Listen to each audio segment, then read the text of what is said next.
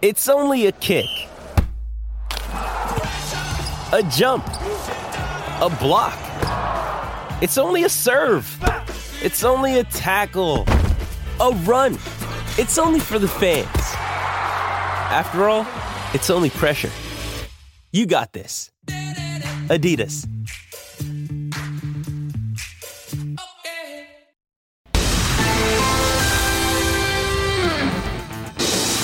Welcome into the latest edition of ESPN FC. We have Ali Moreno and Stevie Nicol in the studio with me, Kay Murray, and the only place we can start is that thrilling Europa League tie between Barcelona and Manchester United. 2-2 it finished, all the goals coming in the second half. Marcos Alonso opening the scoring in the 50th minute, Marcus Rashford replying instantly. Then United went ahead through a Jules Koundé own goal. And Rafinha managed to equalise for Barcelona. He put his ball into the box. It ended up going into the net, and it sets things up perfectly for the return fixture next week at Old Trafford. Let's welcome in Mario Melchiot as well to talk more about this. But I have to start with you, Stevie, because I really thought there was a lot of quality on display in this game. Well, as far as going forward is concerned, then I would probably agree with you. I think defensively both teams will look at themselves and wonder why they gave so many opportunities to the opposition. But that only made it better for us watching it, because it was just end to end. Yes, Barcelona had more of the ball, which we knew was going to happen. But Manchester United on the break, particularly Rashford, I mean, he looks as though he's found an extra yard from somewhere. He's just running away from everybody. But, yeah, going forward, great to watch. Defensively, very questionable on both sides. Mario, how great was this game? Yeah, no, I agree with Steve. It was just like entertaining. You want goals. I mean, when you watch football games, I'm sorry, like when you're on the field, you don't want that to happen, but when you're watching, you want that. And I totally agree. If you looked at the team, especially in the middle, you know, the two Brazilian kids, you know, Fred and Casemiro, the team needed them. Regardless of what the back line was going through, they still needed them. I felt like Fred, yes, like normally I rarely mention him, but I felt the game of today, I felt like he was really there. And also the tactical that they changed, you know, because Weghorst, he dropped in a little bit. And then, you know, Rashford, they used that meters behind Barcelona really well. I think Man United, when they go back at home, they will be very happy because the result is in their favour, I think. Think it was a fun game, Ali? This Europa League thriller that Stevie doubted? It was fun. It was back and forth. And while it was back and forth and it was open, I think Stevie makes a good point. It was mistake-ridden when you consider you only have to go through the 4 goals to figure out, yeah, there were mistakes everywhere. Why is Fred matched up with Marcos Alonso on a set piece? I don't understand that. In the case of the first goal by Manchester United, Marcus Rashford from a very tight angle shouldn't be scoring there against Ter Stegen, as good as Ter Stegen was in the game. In the second goal, if Manchester United has 2 players in the corner kick, Barcelona's got to go and send 2 players. Instead, they send 1 player, and I would argue it's actually half a player, because Rafinha defensively made no attempt whatsoever to take on or to be able to defend against Marcus Rashford. Mismatch, and then it's a known goal from Jules Koundé. And then Casemiro, who Mario just highlighted there, Casemiro, as they're playing the ball out of the back, turns the ball over, ends up in the feet of Rafinha eventually. He's trying to find a cross into the box, no touch, and now goes in the back of the net 2-2. So all 4 goals come from plays that not only could have been, but should have been addressed properly from both teams, and they were not. So while it was fun, I'm not sure that it was well played. I think there's a difference there. It was fun, it was open, it was back and forth. There's 36 shots, which tells you that there's a lot of attempts on goal. But I don't know that either one of the coaches are going to look at this and say, man, defensively we were solid. And that's why this game was in the Europa League. Just trying to go around so that you can just make your point. Just want it to be right. There he is. Just want it to be right. Which manager's happier with the result? Oh, Ter Stegen. I mean, him too. Sorry. Ten Hag. Absolutely. He would have snapped your hand off, taken a draw. If it had been a 10-10 draw, he would have taken it. Because a draw away from home at Barcelona to bring them back home, no question, you have to think Manchester United are the favourites. But if they defend the way they did today, then maybe they won't be. I do have a question about the managers, and I'm not going to address Ten Hag for now. Or Ter Stegen for that matter. Yeah. I'm going to focus on Xavi. Please do. Right. So coming into this match, the conversation about Barcelona hadn't been, if you've been following Barcelona, had not been about their attacking play because they really had not been scoring a lot of goals. It's been about defending. We've been talking about how many games that they have won 1-0 over the last month or so. And so defensively, they had consistency. It was Jules Koundé playing right back, Ronald Araujo playing on the right side of the back line, Christensen, and then the only thing that was changing was either Alejandro Valde or Jordi Alba playing on the left-hand side, and those guys you can switch in and out. They're interchangeable. So today, we would have thought, because you have been good defensively, this is the way that you're going to play. Oh no! Not only are we going to make the change of including Marcos Alonso for Christensen, which I did not understand, and while Barcelona fans may suggest, hey, but he scored a goal, that's not what he's there for. He's there to defend. And obviously, it's a speed mismatch with Marcus Rashford, or anybody who runs alongside Marcos Alonso at this point in his career. And then, even more troubling, the idea of throwing Ronald Araujo, who had been so dominant as a center back, I'm going to play your right back, and then Koundé, who had been doing a job as a right back, now we're going to put you as center back. It threw Barcelona's back line all over the place. They have been so organized, so solid for a month. I don't know why you change it. Talking about Rafinha as well, he was visibly upset when he came off, was substituted off in this game. Was that a wrong decision as well from Xavi? Xavi's talked about all these moments, saying he has to rotate the squad because of the busy schedule ahead. Right. So Rafinha is finally playing well. Right? There's been many times in which Rafinha hadn't been playing well and he was still on the field. Now he looked at least dangerous. At least he was trying different things. He was cutting to the inside and cutting to the outside.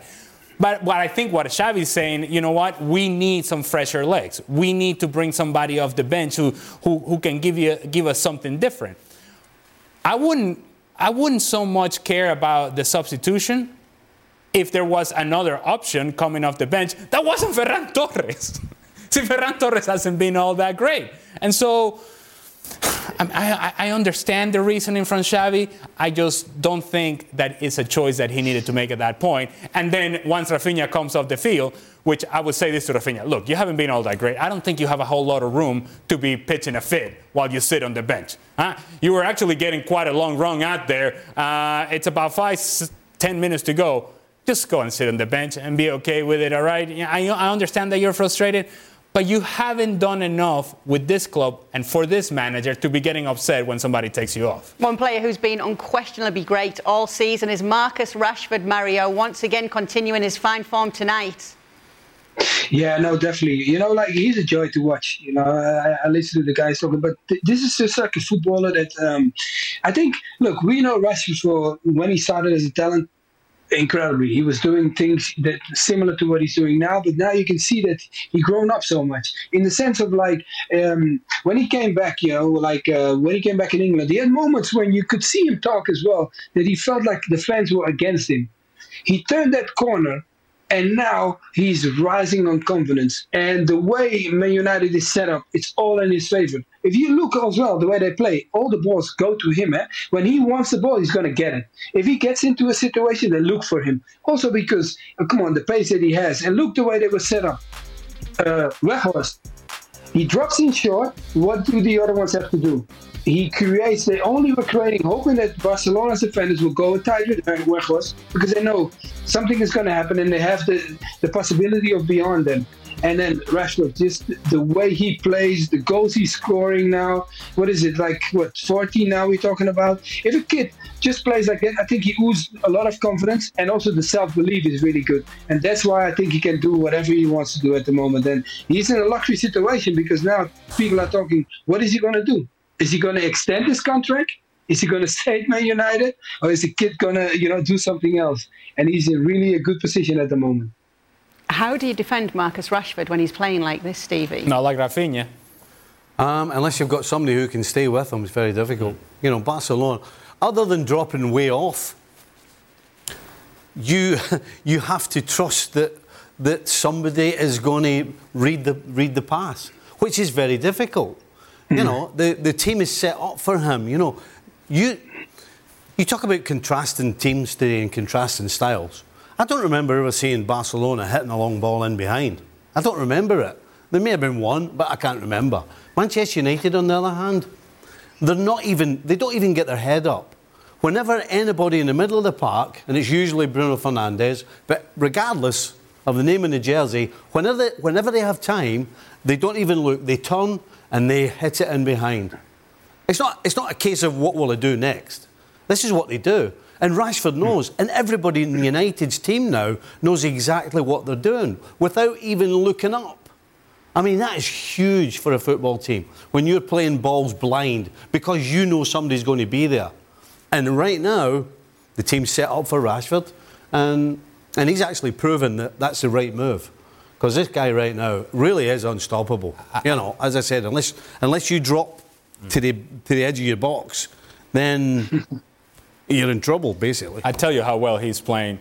When he got free in the second half down the right-hand side, he takes the first touch forward. I'm thinking this is going back post, back of the net. And he mishits the ball and puts it in the 20th row. That was surprising. It's gone to the point now to where when he gets in a goal-scoring position, you're expecting it's going in the back of the net. And to see him miss in the manner in which he did, it was kind of like, no, Marcus, we don't want to go back to that level. Huh? You have us used to something different now. He is playing at an outstanding level and consistently good for Manchester United. He was fouled as well by Jules Koundé in this one, but nothing was given. Ten Hag was upset about that decision, Mario. What did you make of it? Look, the moment when Koundé came, I think Koundé also knows that he came in late. Like, he came in really late and Ten Hag lost it, and that's why he got booked for that. But the moment is, I just feel like Rashford was going, his focus was going, he wanted to strike it. I'm sure that he wanted to strike it. But Koundé came, pushed him over, and he was close to even getting a red card for that. And I know people will say, like, oh, no, it wasn't time. No, he was late. He was late. Should it have been a red? Absolutely. It was a free kick. And what actually did not help the referee was that I think it was straight after that, Barcelona go up the field and exactly the same foul happens outside the Man United box and the ref gives a free kick. I mean, Yes. it was, and you could see every single Man United fan thinking the same thing. Hold on a minute. It's the exact same one, except he didn't give that, but he gave that one.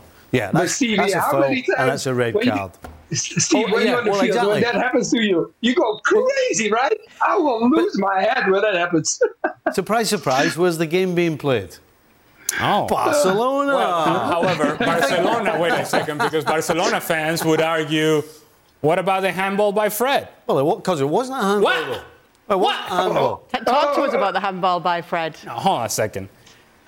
Header is won by Barcelona. The rules are, if it hits your shirt sleeve is designated basically as... How long is your sleeve? If it hits... Well, that one's... Does your sleeve get to the elbow? Yeah.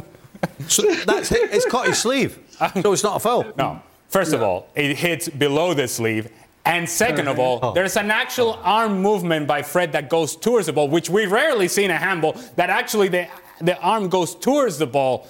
I think that was a no-doubter handball. Yes. His hand goes towards the ball. Yes, it does.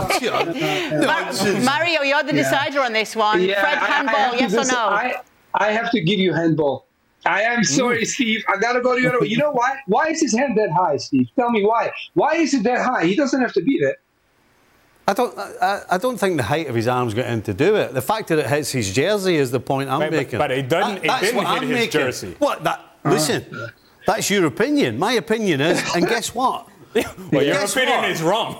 Guess what? The referee and the VAR also had the same opinion as me. Hold on. Sorry. I do beg your pardon. Wait. I do beg your pardon. So, a couple of days ago, you're going crazy on VAR, and today you're using it as your supporting argument? Oh, so you're just going to get you're going to get a sweeping brush and say every VAR's a joke.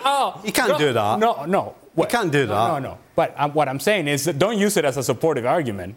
It hits his arm below his jersey. That's exactly what it is. Below his jersey should have been an... Hey, I agree on what you said initially, but it hits the arm below his jersey. That's a penalty. Ali, VAR is there to support the referee. and to get the right decision. So you can't say, don't lean on VAR, because that's exactly why you've got VAR. It's amazing when you take this reasonable approach with VAR now when it suits you and your argument. Talking. No, but the ref went to look. The ref went to look. He went to look. He had the time to go and look. The ref went to go and look. He looked at the screen, and then eventually he came back and he said, no pen, because the guy was being pushed on his shoulders. And I was like, I looked at the reply and I was like, no, the hand was for me. Do you know what I love how these two are bashing VAR, right? VAR, we've had so many good decisions from VAR. Yeah. And I'm willing to stick my neck out and say that not one of the two of them wants VAR to go away. But yet they're sitting here and using VAR as an excuse. Wait. Saying how bad it is. Why am I leaning on VAR? When it's, hold on, I'm talking. You talk when I'm finished. So VAR is there to be leaned on. So don't say don't lean on it. And the fact is, the guy in the VAR couldn't tell either where it hit Fred, or else he would have given a penalty. So that's why we use VAR. So if you two want to say it's a penalty, that's fine. I'm just saying, you can't go slaughtering VAR for no particular reason. First of all, are you now done? May I go? Yeah, you can go. Okay. Yeah, I'll give you. Right. I'm not slaughtering VAR. I'm slaughtering you. I'm not slaughtering VAR. What did he say? I am saying that you are now using VAR to support your argument, correct, which you don't do regularly. That's all I'm saying. It has nothing to do with VAR. And I'm saying that they got it wrong. I'm saying they got it wrong. They didn't see it. And have we seen VAR get it wrong before? Yes, we have. So I think it was a handball. I think it was a penalty. Okay. All right. We were going to leave that one there just for the moment. The main man thought you were wrong. Just to let you know as well, the Camp Nou was full today with 90,000 in the stadium, Stevie. I think that probably had something to do with it as well. This Europa League tie that nobody was interested in. I'm not going to pound on you, Stevie. Don't worry, you don't deserve it. Don't look at me for support now. It's not fair. I'm not going to pile on. It's not fair. Piling on. Mario, you mentioned Wout Weghorst in a deeper role. Ten Hag made some changes today. What did you make of them? No, I think. Look, in going forward, it was definitely that. Come on, whenever you play at Barcelona, it's a difficult moment to go there because it's always difficult. The pitch is really big. Some of the players, when they turn up, the occasion and everything goes into you. So I know that, like certain occasions, stadiums, it can get to you. But the way they were playing forward, I felt like Man United played well attacking-wise. Of course, we highlighted some of the defensive mistakes. Okay, that's part of football. But I felt like there were two teams playing each other and tried to outsmart each other. So I think this was a game of players, but also the coaches, like Ten Hag and Xavi. They were trying to outsmart each other with whatever they had. But at the end, I think we still watched a game of two teams that want to play football. And I think that's the most important thing why we're watching this. Stevie, were you impressed with Ten Hag today? Yeah. What about Ter Stegen? Yeah. Not so much. I wasn't impressed with Xavi. That's too easy. I wasn't impressed with Xavi. I mean, I 100% agree with Ali, the fact that what is he thinking changing around his back line that's been that has been the rock of the recent results. It makes no sense. The only thing I can think of is because the classic normally for so-called big teams as well, it's Europa League, I can get some players some games, some game time. That's the only thing I can come up with. But other than that, no. Xavi's choice at the back, I thought was horrible. If you're going to rotate players, do it against Cadiz on the weekend. You don't do it against Manchester United, even if it is Europa League. This was, I think, a big game for Barcelona. It wasn't the time to be rotating players in and out. It wasn't the time to change your back line, which has been the reason you have been successful over the last month. As for Ten Hag, I would say that what impressed me most is the fact that this wasn't a team in Manchester United that went to defend at the Camp Nou. They were organized, and at times they were absorbing some pressure, but when there was an opportunity to get forward, they were doing so with a purpose, and they were adding numbers in the attack, and they were willing to commit those numbers. It became a back and forth because both teams were willing to play this way. And I think that's part of the approach. And now the new mentality of Manchester United, that we're not afraid of going to Camp Nou. We're not afraid that we're playing against Barcelona. And we'll take the game to Barcelona whenever we have the opportunity to do so. Bad news for Barcelona. Pedri getting injured. It looks like he's going to be out for a month. How much of a blow is that to them? Well, it's major. You know how special Pedri is to me. So this is a major blow for Barcelona and a major blow for me personally. Look, in terms of what happens in the second leg, not only is it Pedri that's going to be missing, but Gavi will miss because of a suspension. And then we don't quite know the status of Sergio Busquets. Potentially he's going to be missing as well. Dembele is not coming back apparently anytime soon, so he'll be missing. And you start talking about important players and important positions for Barcelona, this is going to be a very difficult task for Barcelona in the second leg at Old Trafford. Who have you got going through, Mario? I have a feeling that Man United is going to do it, just because just the way they play and the way they set up, and the highlighted of the difficulty of Barcelona. I mean, just the players that they're going to miss, they are key for the team. This is a team that, with the names that we just talked about, those are all influential players for the team to make it tick. And I think this might be a problem when they go to Old Trafford. Stevie? Man United. Ale? With a heavy heart, Manchester United. All right, well. Off the field. Easy, Mario. Easy. Off the field, there's been some bad news for Barcelona. Reports coming out, not good at all. Prosecutors are investigating payments made to a company owned by the then vice president of Spanish football's refereeing committee. That's payments made by Barcelona. Gabriele Marcotti is joining us now to tell us more about this and what kind of trouble Barcelona could be in. Welcome in, Gab. What more can you tell us? Well, so just to clarify, these payments were made, this whole thing emerged as part of a tax investigation.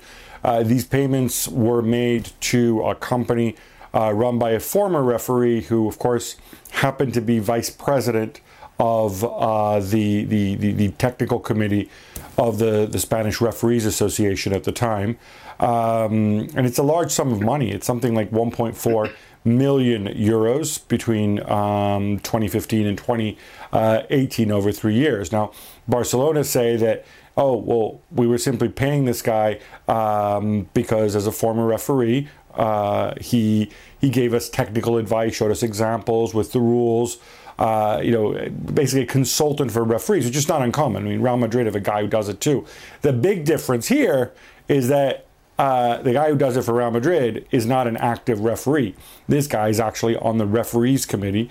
Turns out he'd been paid from 2003 to 2018. Now, from a sporting perspective, this falls just outside the statute of limitations, according to Javier Tebas. So La Liga themselves are not in a position to go and take action, but there could be other repercussions to this. There's certainly a strong reputational repercussion.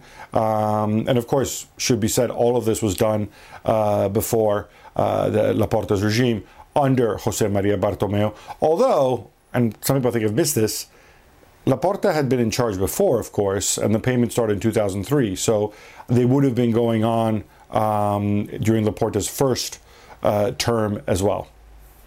Just to shed a bit more light on the whole situation that Javier Tebas was talking about as well, Gab, saying that because of when it happened, that's why it's out of their realm, basically.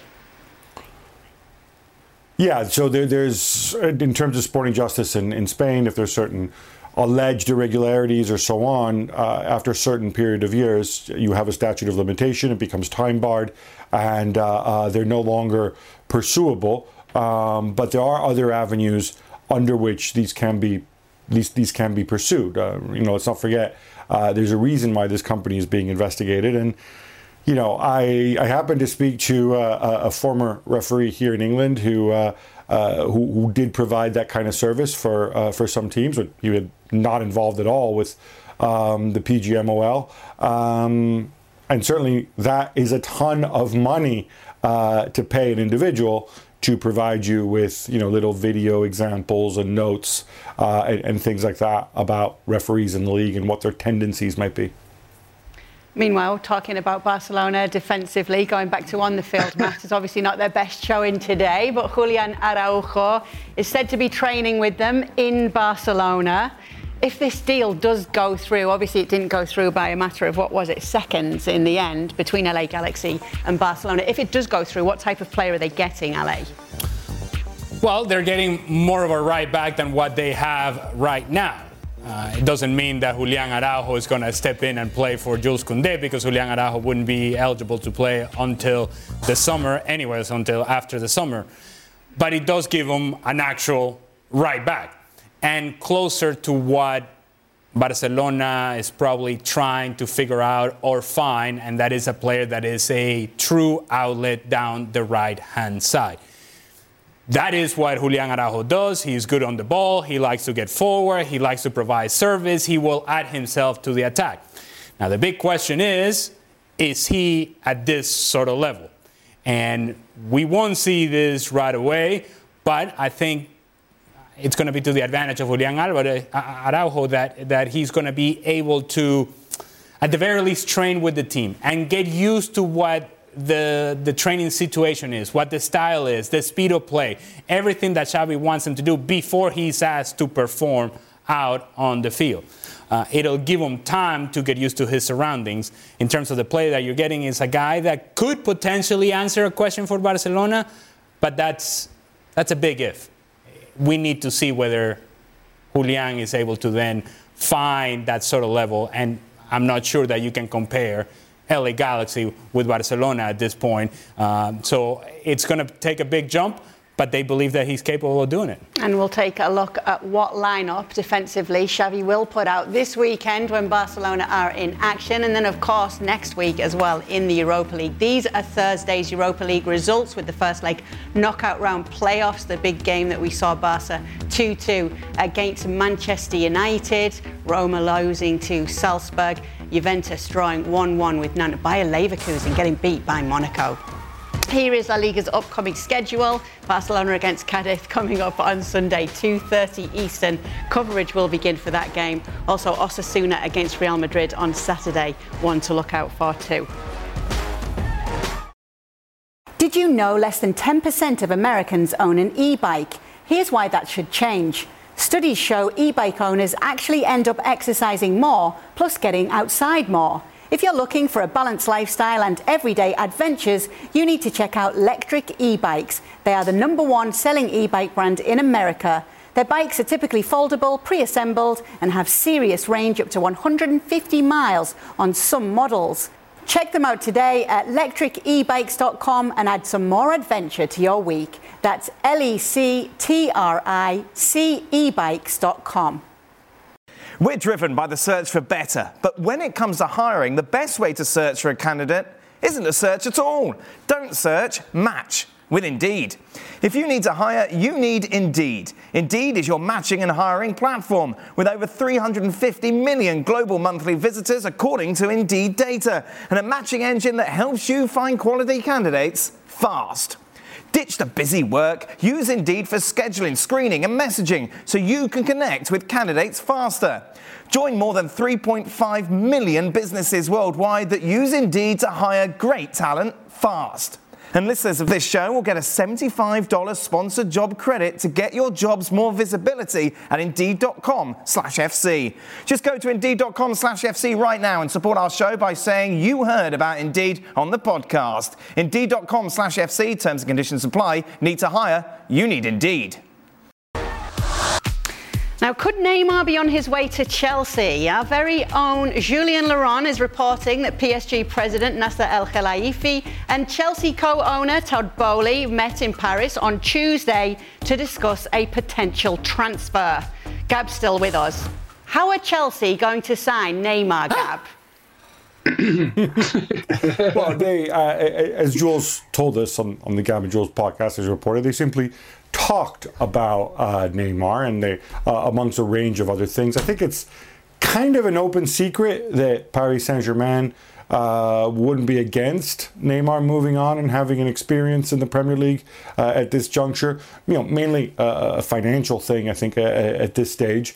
But I think you have to be very, very skeptical about this because, they just dropped a ton of money on Mikhailo Mudryk, and of course he's the Ukrainian Neymar, as he was described, and they have João Felix on loan. Maybe they'll want to keep him around, and that's before you get into the massive investment on Raheem Sterling and Pulisic and Hakim Ziyech still knocking around. You can dump some of these guys, but you can't dump all of them. So I think it was more my reading is more an indication of how Paris Saint-Germain are definitely open to moving Neymar on, and maybe Neymar is open to moving on as well. Mario, would you like to see Neymar at Chelsea? I would like to see a striker. That would be my first pick. Not the quick one. I would not go straight away for a player like Neymar. Look, I'm not talking about the quality of Neymar. We all know Neymar in a good time. He would be good for any team. In the moment when he really wants to play and he wants to produce, and when we see the top of Neymar, I think he can play anywhere. But you also have to look at what does your team need. And if I look at like Neymar, the similarity with Neymar wants is actually what João Felix is playing at the moment for Chelsea, the freedom. Stevie? No thanks. No? I mean, do you know what? We've been questioning whether Chelsea and Todd Bowley know what they're doing. And if they sign this guy, then we know they don't know what they're doing. I mean, come on. You can argue about the price tags of players, but they're signing rising stars. And maybe in 2 or 3 years, when these players have turned into world superstars, we'll be going, you know what? We thought this was madness, but actually they had half an idea. Why are you signing a fading star? Why are you signing a guy, number one, you don't need, and number two, who... Did they think if Neymar was any good, Paris Saint-Germain would let him go? If Neymar was the player that we want to see and we've seen, if he was still that player, why would PSG let him go? I mean, surely these are the kind of questions that the board at Chelsea have got to think. Why are they letting him go? I wonder why he's letting him go. But maybe, Ale, they should also think, but this player can score goals. Huh? Neymar. He can't score goals in the French league. How's he going to score goals in the Premier League? Look, you really, really, really don't need any more of a circus at Chelsea. I mean, you really don't. And this is what Neymar brings. He may bring a goal here and there, but he brings a circus of his own to add to your own circus that you got going on. He brings baggage. He brings a personality that is going to try to dominate, and he's not nearly as productive as he once was.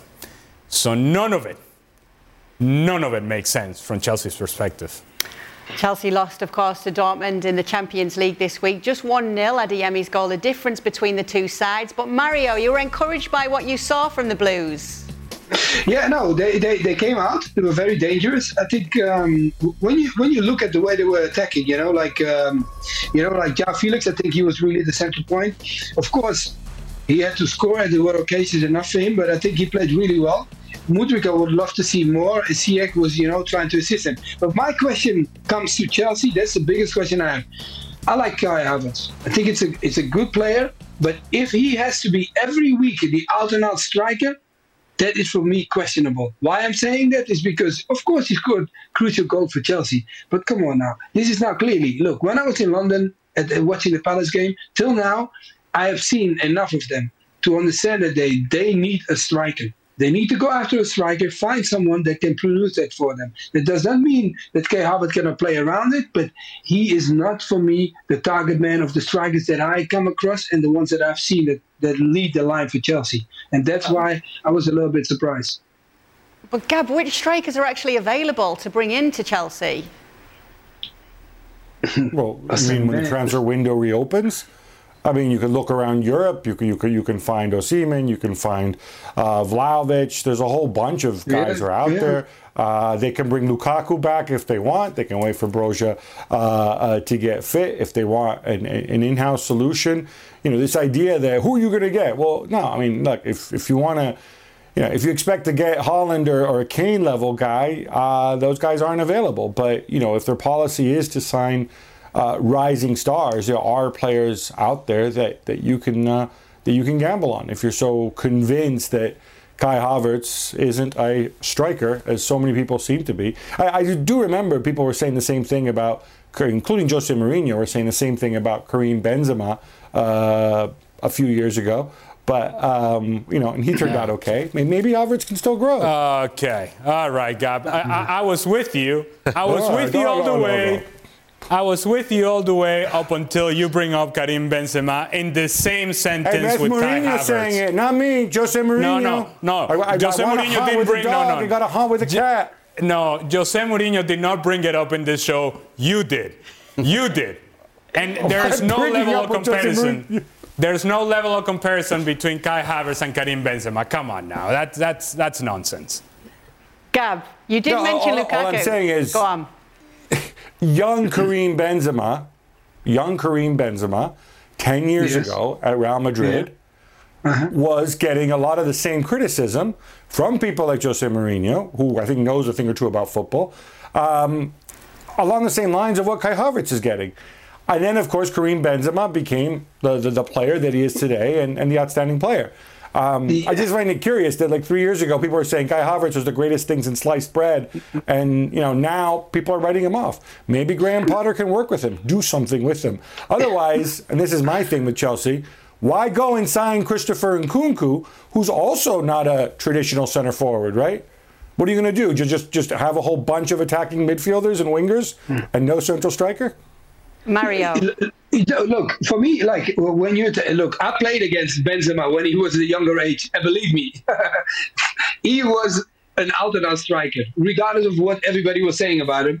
At Lyon, that's where I played him, and I know exactly what he was. But away from that, I'm just talking about, look, if you're a Chelsea team, right, for me, the only answer could be the way they have moved so far in the market is that they are anticipating if they don't make it to the Champions League, they need to have key players. And those key players will not join them if they are not playing Champions League. Because some of the guys that came now might be thinking like, oh, if I'm going to go to that team, I want to play Champions League. And you think the fans are... Even when I had a moment when I went to the club and asked the club how it was structured, this was before the takeover took place, I listened to how they structured the team, Chelsea, and it was all based on playing Champions League every season. And now they're doing no different than that. Do we question in what they're bringing in? Yeah, of course that's going to happen. But what they are missing out, and that's what we're just talking about, is that striker. Oh, what do you mean? It could be expensive like crazy. But guys, come on. We have to go after someone that can deliver the goals. Because if we don't do that, we have a great team, great names, but nobody produces the goals. All right, Mario. So they don't make the Champions League, and they have the choice of Neymar, Havertz, or Lukaku next season. Who do you want? Neymar. What did you say? What did you say? Are you trying to depress Chelsea fans? I'm saying. You trying to depress listen, Chelsea they don't make the Champions League. This is a hypothetical, but they have the option of Neymar, Lukaku, or Havertz. Who are you taking? I go for the freebie, then I bring Lukaku back and try to mix him up with something if I have no choice. Stevie? Lukaku! What a horrible choice that is. Well, it's not Neymar. I'm kind of hankering along with Gab that Havertz might kick on.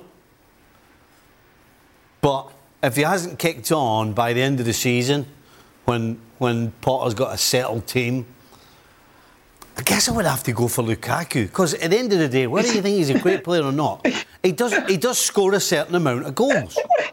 And I was absolutely crying yesterday watching Dortmund against Chelsea. I felt so bad for Chelsea because some of the football we played I thought was great, but it was staring you in the face that how are they going to score a goal? So say it. It's got to be Lukaku, I guess. So, now that you've said it, guys. Okay. I mean, he does get you a certain amount of goals that Neymar's never getting you, and Havertz hasn't been. So, I mean, come on. And he's had a little, bust up with a teammate, Barella, after the 0-0 draw with Sampdoria. Maybe things aren't so rosy. Maybe everyone had the feeling that he might stay on at Inter. Lukaku back to Chelsea. He knows how to score goals. Hey. But remember how you've asked the question. Yes. Yeah, Yes. exactly. So don't anybody be thinking we're saying get Lukaku back. Yes. Let's just remember the context. Exactly, Ali. Thank you. Okay, if you got a bus, you can put us under it. Don't worry about it. Yeah. Cheers. Gab's back actually, so we can get a little bit more. But thank you. I like it that Mario's telling me I'm the boss. Gab Marcotti is back with us. Maybe he can add a little bit of context to this. Lukaku's little bus stop with Barella after the Sampdoria game, or during the Sampdoria game, right, Gab? There's a feeling for many that once he went back to Inter, although it's on loan, everyone thought, OK, he'll probably end up staying there again, won't he? But could he come back to Chelsea? Well, I think it was going to be difficult for him to stay simply because he makes an absolute ton of money. And the only way he was going to stay is if Inter were going to go and, work out some absolute sweetheart deal with Chelsea, where Chelsea basically give him for free, give him money to leave, and he signs a new contract. That was always going to be the case. Given the injuries that he's had, I think he would want to stay. I think he'd need to take, kind of a massive permanent pay cut for him to stay. I don't think the Barella thing necessarily weighs into this too much because, he got annoyed with Barella because Barella was being sort of theatrical after some teammates made mistakes and throwing his hand in the air and complaining, which Barella sometimes does. I think he grew up watching Cristiano, actually. But long and short of it is, if Chelsea want Lukaku back, I don't think Inter are going to try to force him to stay. He is on loan. He is on Chelsea's books, and he costs Chelsea a ton of money every year. Well, you can hear more from Gab over on the Gab and Jules podcast. We thank him for joining us, and that's where you will also hear more from Jules as well about that story with Neymar potentially going to Chelsea. No. Passion, drive and patience. The formula for winning championships is also what keeps your ride or die alive. eBay Motors has everything you need to maintain your vehicle and level it up to peak performance. Superchargers, roof racks, exhaust kits, LED headlights and more. Whether you're into speed, power or style, eBay Motors has you covered. With over 122 million parts for your number one ride or die, you'll always find exactly what you're looking for. And with eBay Guaranteed Fit, your part is guaranteed to fit your ride every time or your money back. Because with eBay Motors, you're burning rubber, not cash. With all the parts you need at the prices you want, it's easy to make your car the MVP and bring home huge wins. Keep your ride or die alive at ebaymotors.com. Eligible items only. Exclusions apply. 10 seconds on the clock. How many things can you name that are always growing? Your relationships, your skills, your customer base. How about businesses on Shopify? Shopify is the global commerce platform that helps you sell at every stage of your business. From the launch your online shop stage, to the first real-life store stage, all the way to the did we just hit a million orders stage. Shopify's there to help you grow. Sign up for a $1 per month trial period at shopify.com/network, all lowercase. Go to shopify.com/network now to grow your business, no matter what stage you're in. Shopify.com/network. Just a little look at the papers over in England after Manchester City's win over Arsenal. Just another turn in the Premier League title race. Stevie, you've obviously been very anti-Arsenal on this show this season. Wow. A big whoa there, Leslie. Wow. Hold on a second. Wow. You mean the first day? It was very You mean the first anti-Arsenal. day? One day, never mind this season. And then day. you turned a page and you said that they'd win this game and they didn't. What happened? Well, I'll tell you. You want me to tell you exactly what happened? Nketiah missed 2 easy headers. That's what happened. Yeah. I'll tell you what. Nketiah buries these headers. Arsenal win the game. Because the first one would have put them ahead. That totally changes the game. You talk about taking chances. City took the chances. Arsenal didn't. I mean, it's that simple. When was the last time you watched a game with Man City and they had the opposition had more possession than them? Significantly. I can't remember. Correct. I cannot remember it. I can't remember it. More passes than City as well. I mean, the scoreline for me doesn't tell the story. Honestly, I thought Arsenal shaded it. They didn't dominate it, but they shaded it. And as I said, if Nketiah takes his 2 chances, and they are you've got to at least hit the target. Never mind miss the ball or hit your shoulder. You've got to take them. And if he takes them, changes the game. And sometimes a leopard does change its spots. Stevie, now pro Arsenal. Oh. Manchester City back on top as it stands, though, Mario. Is the title race over? What? No, it's not over. No, over? I don't want to say over yet, but I think it's about to restart again. And that's what's happening now. And I'm excited about it. Look, a fan you can be, it doesn't matter. But for me, the key thing was, how can we get this going again? Oh, my God, it happened. Oh, the way that game was going, it was just... You couldn't take your eyes away from it, because I think if you love football, you got to watch that game. And the way they played, the way they went after it. And also, we highlighted, we talked a minute ago about the Barcelona-Manchester game, but this was a game too. Two coaches, one younger, learned from the other one, but then still are going man to man. And he said it after the game. He mentioned it, Arteta, he said, I went all in for it because I expected my team to be good enough for it. We talked about the possession. They had more possession, but City just turned that thing. You know, when De Bruyne and Haaland has that connection, it's very difficult to stop them. So you had quite the reaction when I said, is the title race over? You're expecting Arsenal to win it this season? I wouldn't say I'm expecting. I still, well, put it this way. Arsenal's had a little bump in the road, right? Mm-hmm. And if they win the game in hand, they're still top of the league. So let's not forget that.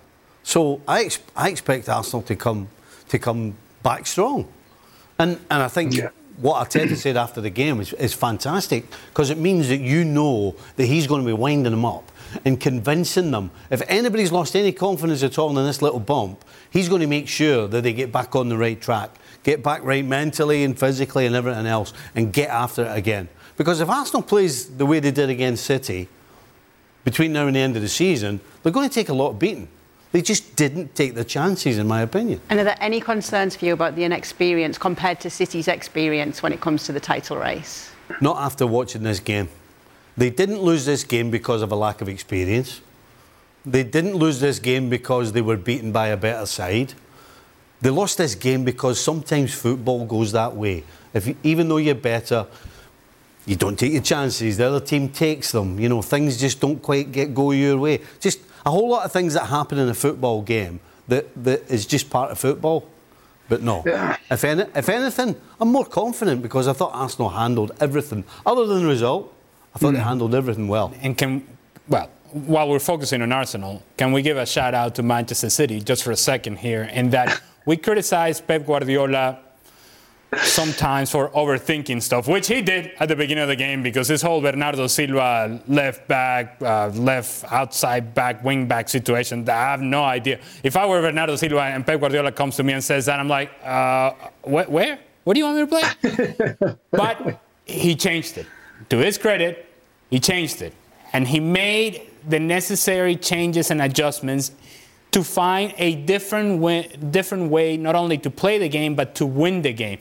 We criticize sometimes Manchester City of not having a plan B.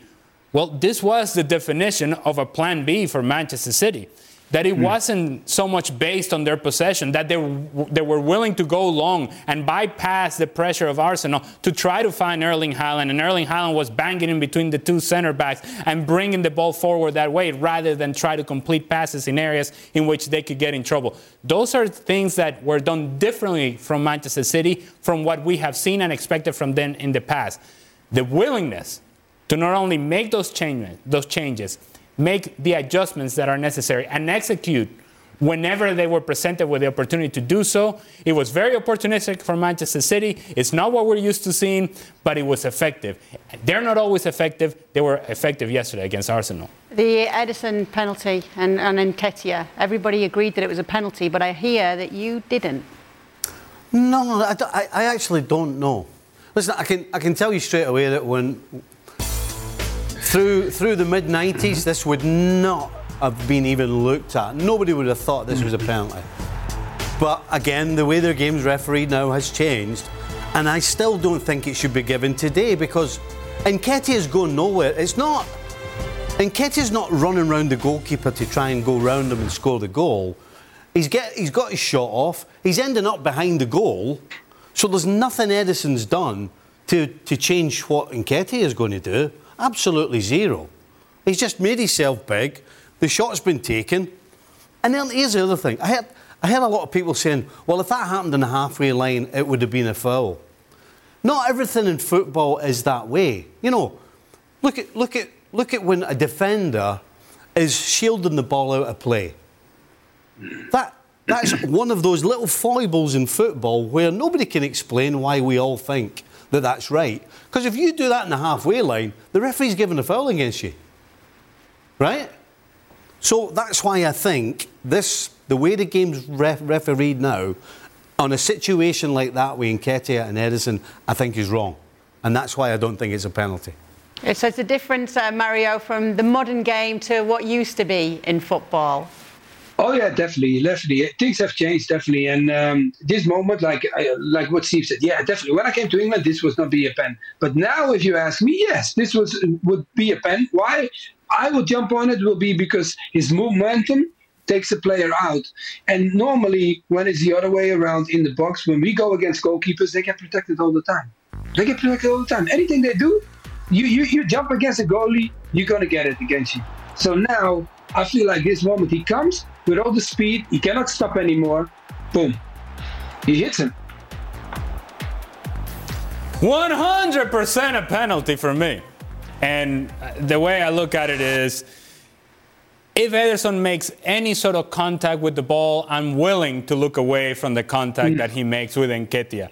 But he has no touch on the ball whatsoever. His momentum then takes him into the path of Nketiah. It's not like Nketiah is kicking out and creating or generating the challenge or the contact. It is Ederson that actually creates that contact because of his momentum, takes him out of control into the path of Nketiah, cleans him out, doesn't touch the ball. I think it's a foul. I think it's a penalty. I'm not having you to argue again. I don't like it. I understand that today the referees give a penalty for that. But I just don't. I don't think that ever in a million years should be a penalty. And you know who didn't agree with you? VAR. and by the way, again, VAR got it right. So you two numpties are arguing against yourselves. Are you being all anti-Arsenal again, though, saying it wasn't a penalty? Hold on. Are you Dan Thomas in disguise? No. Hey? Let's move on, shall we? One day. It was one day at the beginning. It was one day. On Extra Time tonight, Stevie, Ale and Mario will be answering your questions. You can always stay up to date with it by subscribing to our YouTube page.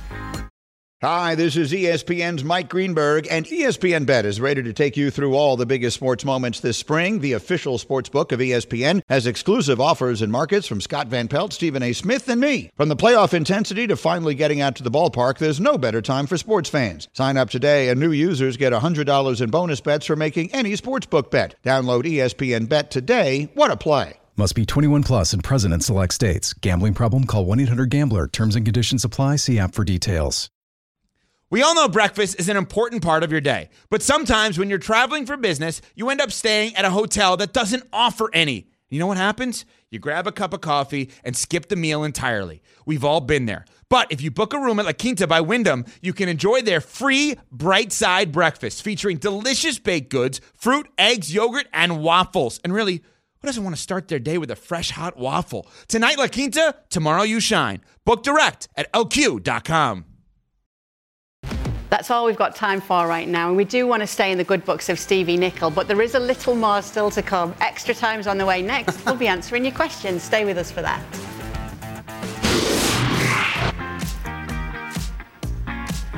Welcome into the latest edition of Extra Time. Poor Stevie.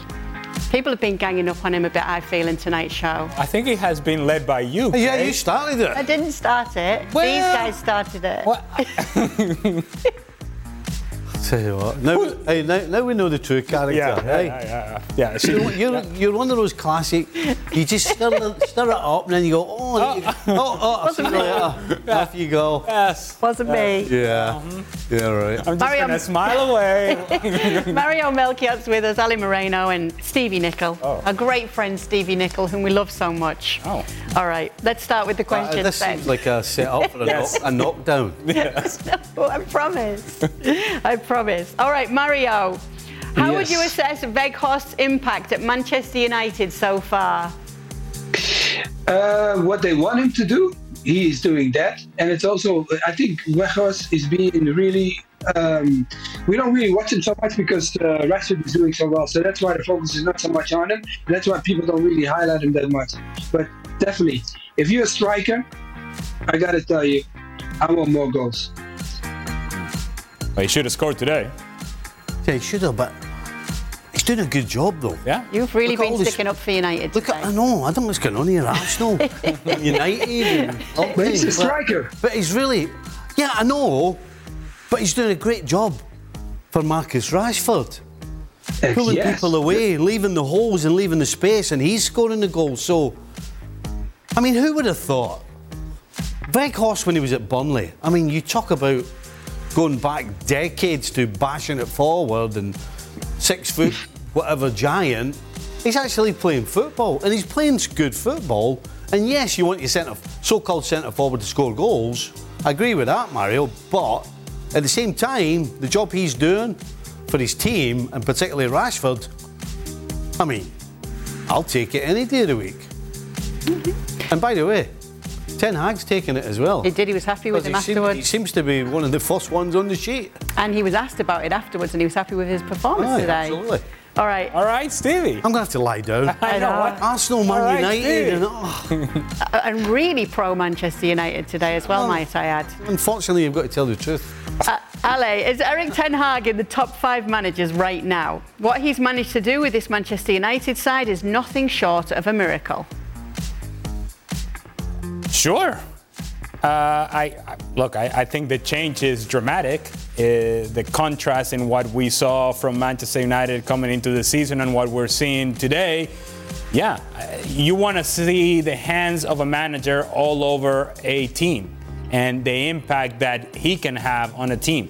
And you're seeing it with Manchester United, and you're seeing it with Ten Hag. This is a group that truly believes in the concepts and ideas that Ten Hag is sharing with them and demanding from them. And you're seeing it in the execution, you're seeing it in the individual performances, you're seeing it in the group performance.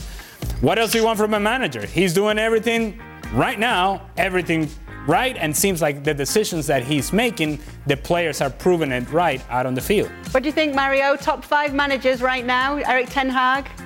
Oh, yeah, he's definitely up there. I think changing, look, we have to also, what he changed was a big thing to attack. So a big ship. And I feel like the players are doing what he wants. They understand what he wants.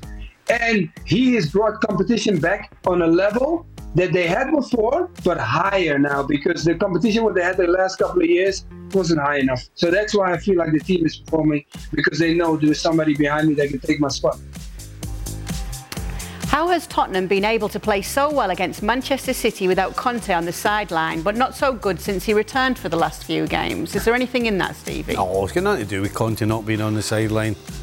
They went about, they go about the game exactly. Whether Conte was there or not, Conte's the man that has the game plan and tells them what to do, and has got his staff passing on what he wants them to do. Yeah, he's staying in Italy now while he does realise that he needs to recover further from the gallbladder surgery. Yeah, and the fact that they won makes it easier for him to do that. You know, had they lost and then maybe lost again, and then he's like, I need to get back here. But no, yes, they won the game, but no, Conte was all over it. So then, but losing to Leicester, losing to Milan, you don't think he should be back in? Obviously, he's got to recover now, but you don't think it'll be questioned? I'm not going to question his decisions for his staff to pass. Not absolutely. Okay. Well, they should. Anybody who does is scaremongering, so they're trying to stir something. Yeah. If somebody starts doing that, yeah, absolutely. So nothing to do with him not. Nothing, not at all. Well, she asked you 3 times just to make sure. Do you want me to say yes? No, and it's good. Someone taking control of the health as well, and he's realised that he came back a little bit too soon, and that's why he's resting now. Okay, don't try to change it now, okay? You make him being a human being. That's normal. He should be living. I'm being kind to Conte here. All right, question for Ale. After Man United's draw against Barcelona, the club that is at the top of La Liga, what chances do you give of a struggling Liverpool winning against a struggling Real Madrid in the Champions League? I think it's actually going to be a good game. Because both teams, while they do have some talent, they both have frailties. So I imagine that Liverpool against Real Madrid may be very similar to what we saw between Manchester United and Barcelona. That it'll be a back and forth, that it'll be high energy, not with the highest level of quality defensively, with some mistakes sprinkled and a lot of goals. I cannot make an argument for one club or the other. I would say that if I had to pick, I pick Real Madrid simply because of their success in Champions League and the personality that they take in Champions League, which is different than what we see or have seen so far in La Liga this season. Regardless, I think it's going to be open, it's going to be back and forth, there's going to be chances, and it's going to be about the team who's more effective taking those chances. How do you feel about it, Stevie, for Liverpool, as a Liverpool perspective?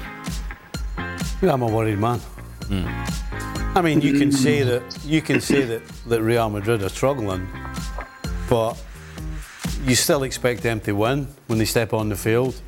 You can't say that about Liverpool right now. You don't expect Liverpool to beat anybody right now. I mean, that's the honest truth. You really don't. So, yeah, I'm a worried man. I'm going to just go to a next question here on 9 Soccer Mom, who says, guys, did you ever have things thrown at you during a game when being subbed out or after scoring? How did you handle it? Maybe it fired you up more. Did that ever happen to you, Mario? Oh yeah, I had when I played for Holland. One time they threw something and I went down on the floor, and then one of the players came to me and said, Mario, keep moving away from me. I think when things get thrown at you, you don't want to try anything back because you're never going to win anyway. So for the mom or whoever asked it, I think just always try to be the bigger person and walk away from the danger. And it's always difficult because sometimes people are questioning us and say, like, why did we do that? Because we are still human beings, so we will react to certain things. But the best way, if you ask me now, don't do anything. Walk away because you're not going to win. Did that ever happen to you, LA? Sure. Batteries, beer. On the way to the stadium, we got thrown out bags of bodily fluids as well. Look, you name it. Back in the old day, and I suppose I'm closer to the old day than I am to the new day, if you will. Anything went, and it was normal, right? Yeah, you almost. I mean, you come to expect it. I know it sounds ridiculous to come to expect that being hit with a battery, or whatever else I just mentioned. But it kind of came with the territory. And if they're throwing stuff at you, you probably have done something good. You probably have done something well. You probably have scored an important goal. So it's a compliment. Yeah, well, when you are hit or struck with a bag full of bodily fluids, it's not, you don't take it as a compliment. So you gotta, it's a little bit of dodgeball. Duck and diving. Stevie? The worst was I got spat on. Oh. Yeah, that one too. Yes, that one too. Yeah, I got spat on coming down the tunnel at Old Trafford in the warm-up. And I can assure you, I didn't handle it well. I chased the guy, but he disappeared up into the terraces. Yeah, that wasn't. So you went into the stands? I was trying to climb up into the but the guy disappeared up the. Yeah, that's horrible. Understandable reaction. That's sad. Yeah. It's demeaning. Do you know? I remember Paul Walsh. We were playing Southampton, and a guy called Kevin Bond. And I didn't even actually see what happened at the time. I just sort of turned around and I saw Paul Walsh walking off. This was in the first half. And what had happened is Kevin Bond had spat him on the way back, and Walsh had just hit him and then walked off. Wow. We came in at half time, and Kenny basically said to Walsh, having a go at him, what's this? And he went, he spat right on me. He says, he spat right in my face. He said, he says, I don't even remember hitting him, but I just lost it. And Kenny went, yeah. It's probably the only thing that's acceptable to get sent off, and nobody's going to say anything to you. Somebody spits right in your face. Totally She's agree. grossed out. Kay's grossed out by this. Wonderful subjects. I did get spat on at a stadium once. So if you had the Real Madrid box mic, you weren't very well liked. So they suddenly realised to take that off. Horrible, isn't it? Yeah, it's awful. All right, no. How was that not a penalty for handball at the end of the Juve game? Yeah. I don't know. I mean, it's clearly a penalty, isn't it? Yeah. And they're calling the foul on Bremer on the jump, but he outjumps the defender. It's not his fault that he can jump higher or that he can time his jump better than the defender can. I think it was clearly a handball. It should have been a penalty. Stevie, can we have your account of the Hansen-Kenny story, please? Okay, so Don Hutchison has shared some very old footage of Stevie's old teammate, Alan Hansen, talking about a practical joke that they played on Stevie. So I'll let you tell your side of the story. Well, they played that on me the weekend of the Champions League final when we were playing in Rome, 83-84. This is like the weekend before the game. So we'd gone to Israel for a break. And so we'd been for a few beers and we were sitting. And I'm sat with Hansen and Kenny was up the other side of the table, a few of the other boys. And Kenny had been pretty quiet. And then all of a sudden, a taxi appeared and off he went. And I turned round to Alan Hansen and said, because I'd had a few by then, I went, what's wrong with him? What's he miserable about? Preparing for the Champions League final. And Hansen was so quick to jump on stuff that he just gave me a look and then looked away again and then stared at the table. And I'm like, what's up with you? And he did it again. Slowly looked at me and said, I can't tell you. And he had you hooked. Oh, honestly, he had pulled me straight in. So then I started going, you can tell me. I won't tell anybody. You know me. I wouldn't do that. And he went, right, you can't tell anybody, but Kenny's got an incurable disease. I was like, oh. And I went, when did he find out? And Alan went, do you remember 2 weeks ago when you knocked him down in training? I went, yeah. He went, that's when he found out. And I'm like, oh no, it wasn't me, was it? Now I felt bad because I knocked him down. So he must have had all these tests and found out he had an incurable disease. And so I'm sitting here like that. And Big Al went, why don't we go and see him? And I went, all right. So we got a cab. So we get in the cab, we're going through Tel Aviv. And I take a look to my left and I see Hansen by the window. And I swear, even today, I swear he was crying. I swear he was crying. And I've leant over and I've said, look, I said, when we get here, don't be crying. I said, we can't, don't be showing him any pity. I said, that's not going to help. And then he started again. I mean, he was trying not to laugh. He wasn't crying, trying not to laugh. So we get to the hotel and he says, look, you stay there. Get us a couple of drinks and I'll go and make sure Kenny's okay to see you. I went, all right, yeah. So I go and get a couple of drinks. 10 minutes later, I get in the lift and go up the stair, tap on the door, and I come in. Of course, it's like really somber and quiet.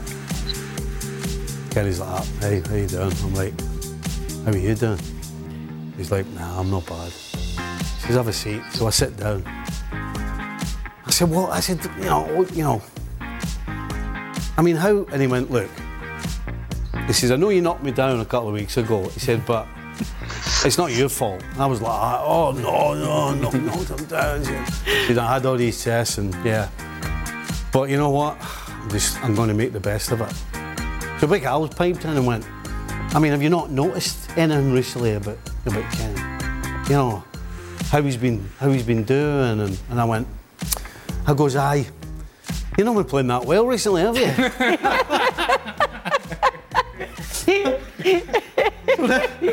So then Big Al, again, they were trying not to laugh, and Big Al went, you know what? He said, I'll see you down the stair. Kenny needs to get to his bed. I'm like, aye, all right, and off I go.